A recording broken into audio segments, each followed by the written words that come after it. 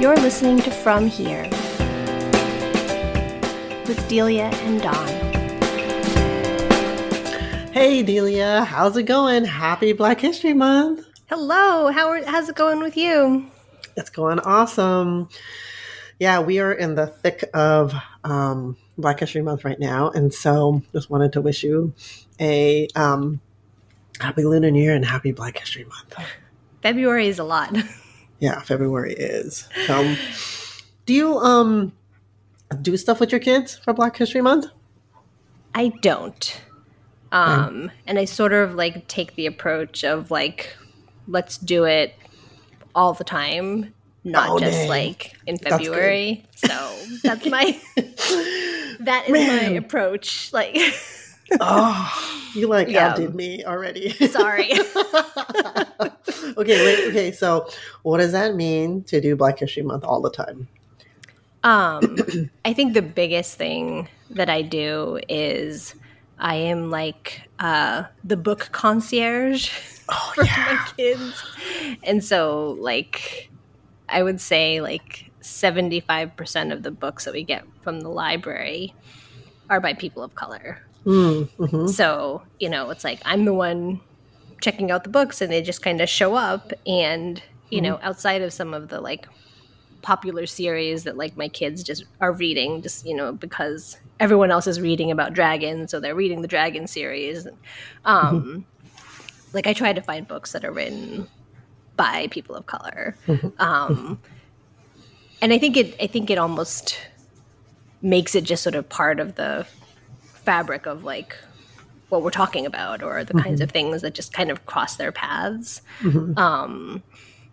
And it's kind of shocking, how much information like they just kind of absorb, like we do, I try to find, just sort of like meaningful books. And, my fifth grader actually will read like nonfiction as well. So he's read like lots of different books and things. And so it's, it just kind of gives them lots to talk about. So, yeah.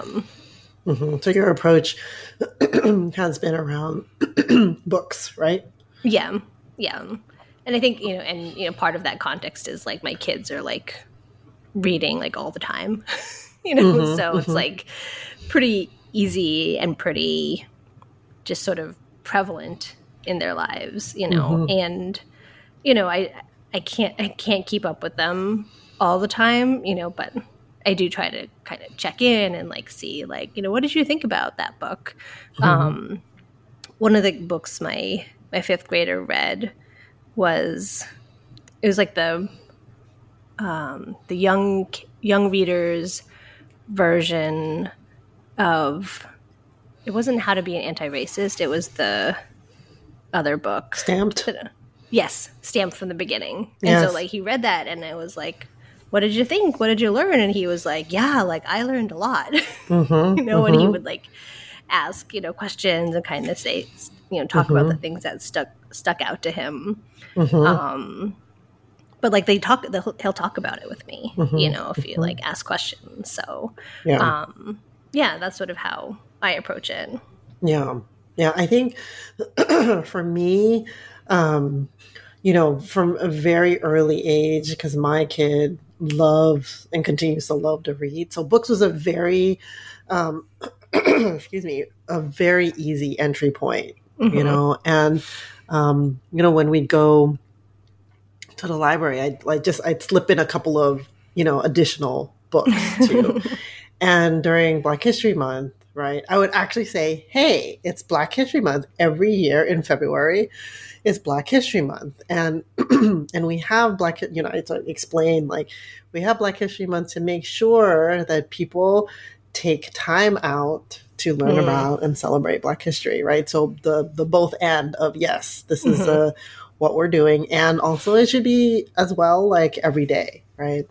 And so I remember starting him off with like the famous people books, like famous African Americans. There's a whole bunch of them that are out there, board books and stuff like that. And then I crossed over and I did like the ones for Women's History Month, right? And I would actually throw those into February. So the board books of like famous women, but I would also throw those in the February, and I would be like, look, there's famous Black women, as well. Right. And those were very, very easy, to incorporate at, a young age. Right.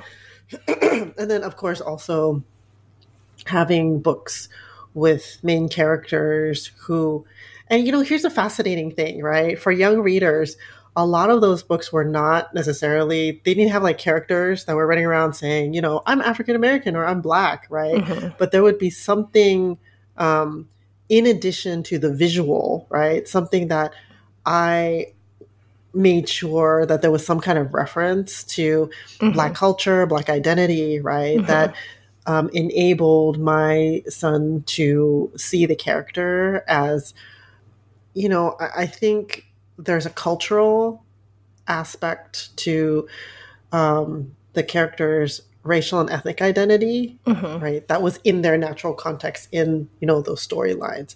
And so I looked for a lot of those too, where it wasn't like this just weird add-in of like reference to African American culture, or Blackness that made it kind of like, I didn't really like the ones where, how people say, oh yeah, the character happens to be Black. I'm like, yeah, I'd like a little bit more intentionality than that. Right. Yeah. Yeah.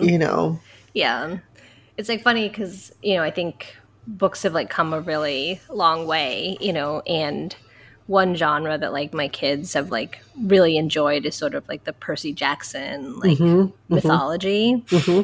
But it sort of like spawned this like entire like adjacent genre of like, books with like mythologies from like other places, besides sort of like Greek and like Roman. But my kiddo has read like so many of them that one day he was kind of like, like, this is how the book kind of goes. It's like someone feels like they don't quite fit in, and they don't really understand, their family's background. And then something happens and there's some magic power and it comes from, a myth from their culture. And then they become more prideful, they become more proud of their identity. And he just kind of like boiled down the kind of like template of it. That's so astute, right? But I mean, there's a lot more of that, now. Yeah. And so he's read a whole bunch, with like, there's like a lot about like Anansi, kind of powers and like a whole bunch of other books like that. But it was really funny because we had gone to the the National Museum of African American History and African American Heritage in Washington, D.C. Yeah. And they had this exhibit about Afrofuturism. And it was like just really funny to see because we're like going through this and just sort of reading about Afrofuturism. And like my kiddo was like, oh, I've read a ton of books about Afrofuturism. And I'm like, yeah, you have, this sort of like sci-fi, like mythology, but like empowering, like books and like reimagining the future. And it was really cool just to see all of that like click for him. Yeah. Like that these stories had a place.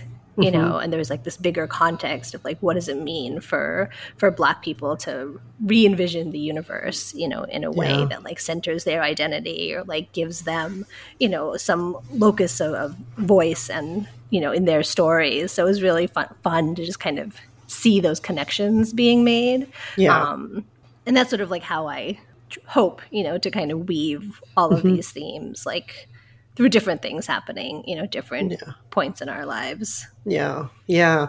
I love that. I mean, I think I do kind of similar things as well. And, you mentioned earlier the young readers versions of books. Those are amazing, right? They are. They really are. I think, what was it? The first summer of pandemic, I looked up, there was like this list of young readers versions of, great books about racial justice, right? And then I pretty much like, I said to my son, I'm like, which ones look interesting? We're gonna read those. We're gonna do those. We're gonna read those together, And so I bought, I think, like 6 off that list in that first summer of pandemic, right? We we read so many books. So, I think the young readers version of Stamped. Also, I think the young readers version of Howard Zinn's People's book. History. Yeah, People's History. And then also we read, what's the food one? It's I think it's Michael Pollan's book. Oh, right? Was it Guns, Germs, and Steel or a different one? No, or something not else. That one. Yeah, it was about fast. I think it was like fast food, and or maybe it wasn't Michael Pollan's one, but it was about food. I just remember food and sustainability, right? Interesting. And then we petered out a little because I think we were kind of like overdid it, right? But we got through. I think we got through 3, and then so it was really great.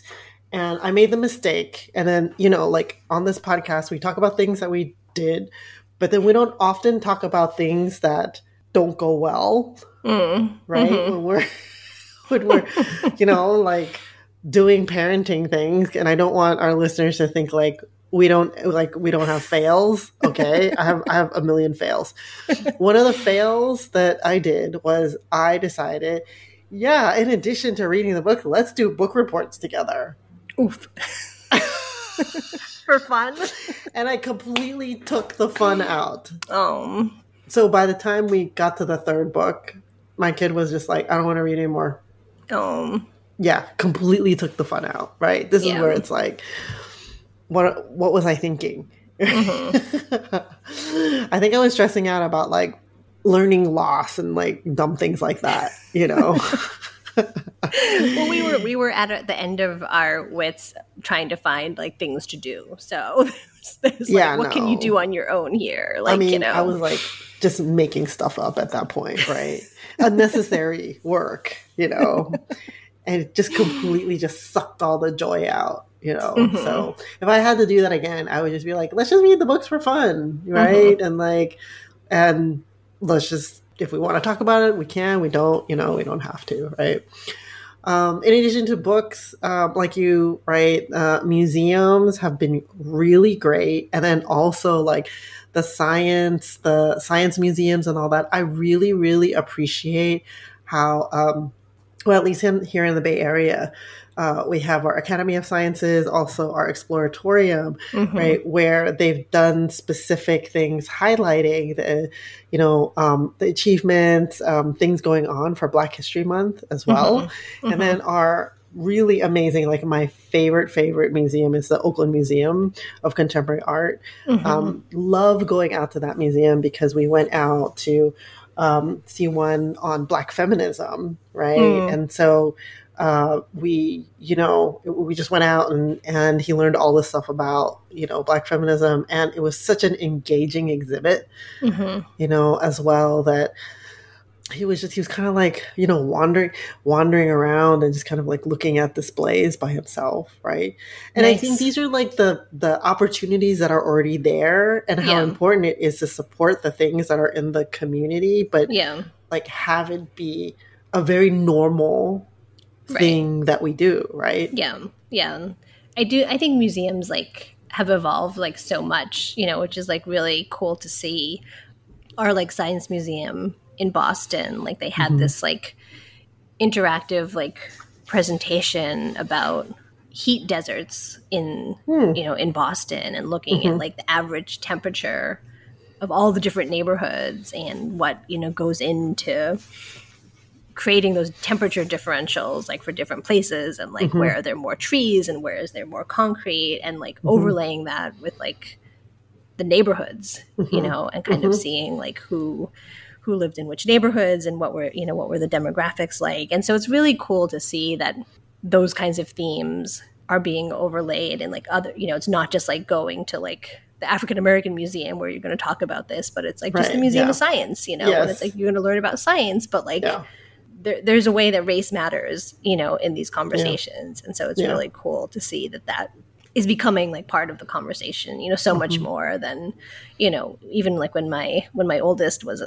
little, like it feels very different, over the span of like 10 years, like things have evolved. And I agree too that like art, is a really powerful way to just start conversations, or just kind of see what kids notice, what we really enjoy, like our contemporary art museum here in Boston too. And it just sort of always is so fascinating to see what they notice, like what kinds of themes like jump out at them, or what kinds of things resonate with them, so I think that's been really interesting as well. Yeah. I mean, and in terms of like your everyday, right? Going back to your everyday strategy, right? Do you have conversations, or have you had conversations in general with your kids about Black people, Black communities, right? That kind of come up, naturally, like in the context of whatever you're doing? Have you had any kind of conversations like that? I think it's more like if my kids bring it up. What's an example of that? One example is like when our like class pictures came home, this year, and I looked at it and I just kind of said to my kids, I said, you're like really lucky, because, your class is actually pretty racially diverse, and it was interesting the way, my kids responded, and they're kind of like, yeah, like not really. And I said, okay, well, let me explain to you like what that means to me, and I'm, sort of sharing like, I'm perceiving there to be, this many like Asian American kids. There's like this many, Black, like African American kids. And they were just kind of like, oh, yeah, I never thought about it, but that kind of like prompt kind of say like, well, these are things like in your day-to-day life, in your classroom, and like you should like notice and like think about that. And is that is that the same? Does that match, what you see in other places? And so I think just those kind of small questions, or just waiting for them to kind of bring something up to me. Yeah, that's one reason why I love the class pictures. When my son was younger, I was like, number one, I got to see who all these like kids were. Are. Okay. I'm like, oh, I know. Yes. I know you and you. Right. But exactly like for that reason, right? I'm like, oh, oh my gosh, you have exactly 2 kids who look like they might be Black in your class. And I just kind of like leave that there. And he's like, right. Don't have to make like a big conversation about that, and I'm just like, oh, do you hang out with them? Do you know them? Right. And he's like, yeah. We like at recess, we all play together. And then I remember one time, right, I'm like, he's like, oh yeah, this kid is like, he gets in trouble all the time. And, and then which opened up, a conversation about an opportunity to talk to him about, how the kid might have been treated. Did he feel like he, at any point he was, been treated a certain way because of the color of his skin or anything like that. Right. And just to be curious about, why, because that was the first thing he said about that kid. Right. And like just expressing curiosity or asking questions. Right. Right. Not saying like, oh yeah, your school's racist because this kid is like constantly getting in trouble, right? But inviting, modeling and inviting inquiry and critical, thinking in a way that is accessible, right, to a young kid. I think that is, which then later, and, listeners, you can listen to our previous episode on, policing and African-American communities, right? Which enabled me to have, conversations with him that connected to broader, social issues. Yeah. And it's interesting, this is like another thing that we talked about in a different episode too, is like, my kids' school, like have started an Asian American affinity group, which just started. And, there was one day when like the Black affinity group was meeting. Is this affinity group for the kids or for the for parents and families? Oh, interesting. Just for the kids. Yeah. Who started it? The kids? No, there's like an Asian American social worker who works in the building right now. So she started it. But there was one time when the Black affinity group was meeting in the room next door. to the Asian American affinity group. Yeah. And my kiddo says that their room was much louder and it sounded like they were having more fun than we were having. And I said, okay, well, just for context, like this group just started, like you've barely met, you know, like it's very new. It is new, you know, for these kids. He's like, yeah, they're just like laughing. And I think they're playing more games than we were playing. And I said, you know, you have to give it like some time, you know, because this group is like much more longstanding within the school. So, but it's just sort of like interesting to kind of see that kind of like observation. Like it sounded like they were having more fun. I'm like, but from the outside, it's very different, you know, compared to whatever, you know, those students are experiencing. So, you know, there's acknowledgement and just kind of like seeing, you know, and I just want to continue to kind of make space, you know, for exploring all of that, like you're saying, with curiosity. Have you broached the topic of anti-Blackness with your kids at all? I would say not directly. Interestingly enough, like my older kid came home from the Asian American Affinity group and said, like, we learned about implicit bias today. Wait, how old is he again? 11. Oh my gosh, that's amazing. And I was like, okay, like I've you know read some about implicit bias. Like, do you have any questions? And he's like, no, it makes a lot of sense to me. Like, oh my god, that's awesome. Okay. I was like, wow. I don't know what else to say. Like, I want to know how they did that. I mean, I know, with like that's so cool. 11-year-olds. Yeah. So I think, I mean, and it's not exactly the same, but it's like starting to uncover these like themes of like, yeah, you know, sort of what your intentions might be, but what are some of the other like beliefs and like things that are built into our society. So I haven't talked directly to them about it. What about you?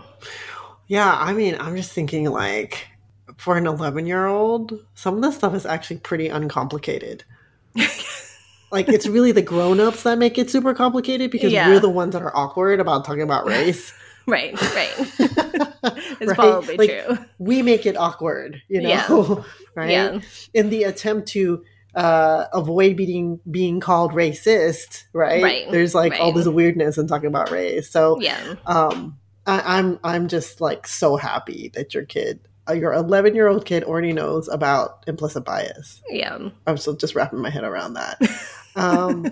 So my son had in middle school social emotional learning and advisory where, you know, they'd have an opportunity to get counseling, also mental health support. They upped all of that during when we went back in person after COVID. And a lot of parents at first were like, what are we doing? You know, we should be spending this time, you know, trying to catch up and all that, you know, because of learning loss and all that, right? And the teachers and the principals and there was a whole bunch of parents who were like, no, we need to support their mental health right now. They just spent like almost 3 years, you know, being shut in their homes and not having like any kind of semblance of experience of being in middle school, right? And it was just, that is, I think, where we were able to talk about a lot of these things, or they were able to talk about a lot of these things, but still, you know, I mean, anti-Blackness is something that I think is really, really difficult to talk about because in my kids' school and middle school, right, the area that, you know, he lives in with his dad is predominantly Asian and white. You know, and there are Black kids and Black families there, right? But, you know, it's very difficult to have that conversation, just bring up the conversation if it's not connected to anything. I mean, in elementary school, right, his first principal was a Black woman. And I mean, we had a really, really great relationship and she wanted me to come in, you know, to do training with teachers around talking about things like anti-Blackness, right? But unfortunately, you know, she kind of told me in the end that she didn't feel like this was the right community for her to be in. Wow. Right. And which didn't surprise me, right? In large part, you know, because of how Black educators going into predominantly white and predominantly Asian communities, right? They have a really hard time being supported. So I didn't have a chance to work with her on that, but they're definitely, especially when there are communities where there are not a lot of Black families, it's really, I personally feel like it's really important to talk about things like that, you know? Yeah. Especially when there's only like a handful of Black families and Black kids, you know, it's really, really important, you know, to talk about that. Yeah. Yeah.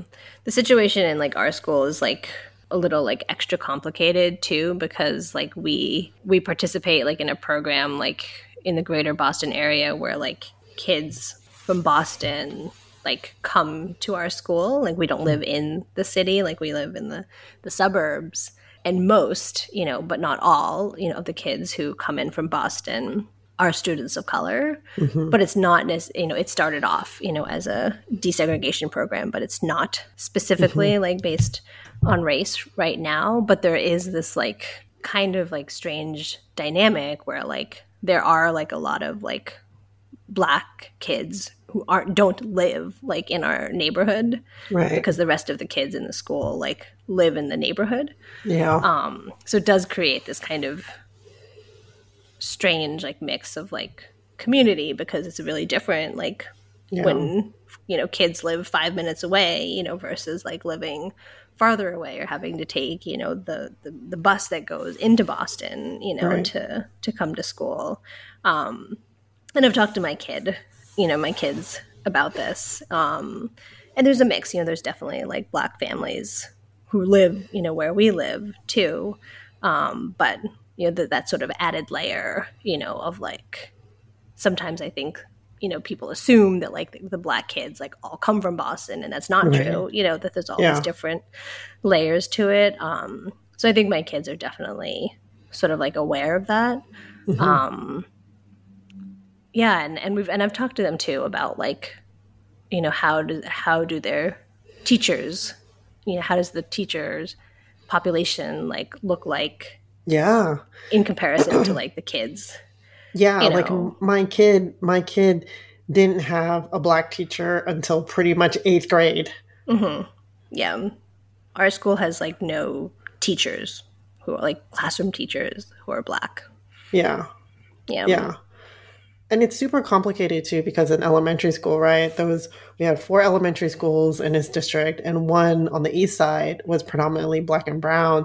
And everyone always felt some way because that Title II school needed, you know, and low income, right? And a lot of English language learners in that school, which in relation to the other 3 schools was kind of an anomaly. Right. And I was like, okay, people, you know, when we talk about, you know, academics and after school programs, right, we can't forget about this school, right? And when we're talking about funding and all that, when I was PTA president, I'm like, you know, we have a responsibility to all of the kids in our community, not just the ones in which we serve directly through our PTAs. Right. Because in the end, there's only one middle school. Right. And all the kids go to the same middle school. And so the quality of education will be shaped by how supported the kids feel in the community, and also their ability to support one another. So, you know, this whole like, you know, crabs in a bucket, you know, thing is like, it doesn't serve our kids in the long run. And I mean, that was my way of calling out, you know, anti-Blackness and also, you know, anti-immigrant. Ironically, you know, so many of the people who are anti-immigrant were immigrants themselves, right?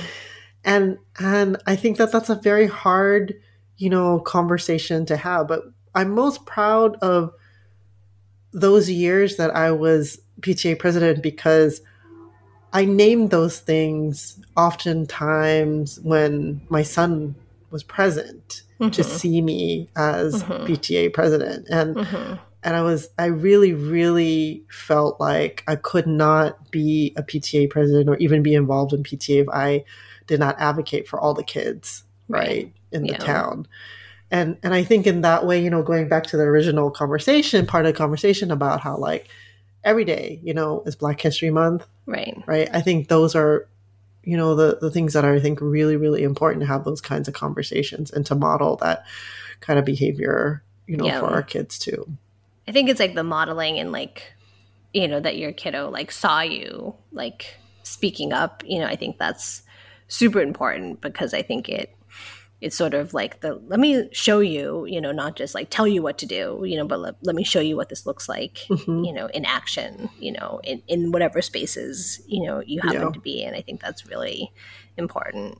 Yeah. And I know that's hard. Like, we probably have some listeners that are like, wow, I feel super nervous about like talking to my kids about, African American history or like Black communities, or even like, calling out stuff. But I think, as you and I, have talked about in this conversation, it could be as easy as introducing books. It could also be as easy as expressing curiosity and learning more. Right. And then sometimes just like asking the question of like, why is it like this? Why does it have to be this way? Right. Right. Yeah. And are we supporting all of our kids in this community? Yeah. Right? Simple questions that are not accusing anybody of anything, but just wondering about, what's going on. Yeah. I like that question of just sort of like wondering, because you're not making like a judgment necessarily, but you're just saying like stepping back and to say like, why is it like this? Or something doesn't feel right. Yeah. Yeah. And even if you don't have the words, to be like, something doesn't feel right, about this. This decision kind of feels weird. Some kids are left out of this decision. Is this really the best decision for all of our kids? So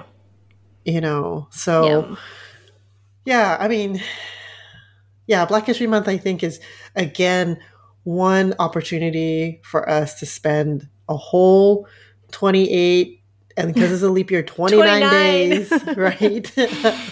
The opportunity to, have these conversations with our kids. But this can also be an everyday thing, just like, you mentioned. And I love how it's like, we didn't plan on, we didn't know what each other was going to say. So this ended up working out really well.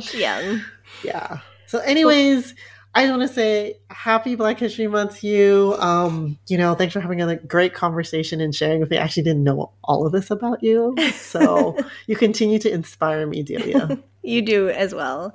Listeners, like, we'd love to hear, your questions or your reflections, like, on how you integrate these themes, like, into your lives with your families. As always, you can find us on Instagram at From Here Podcast. And we'd love it if you could follow us, subscribe, rate us on your favorite podcast listening platform. Thanks so much, Dawn. Take care. Bye.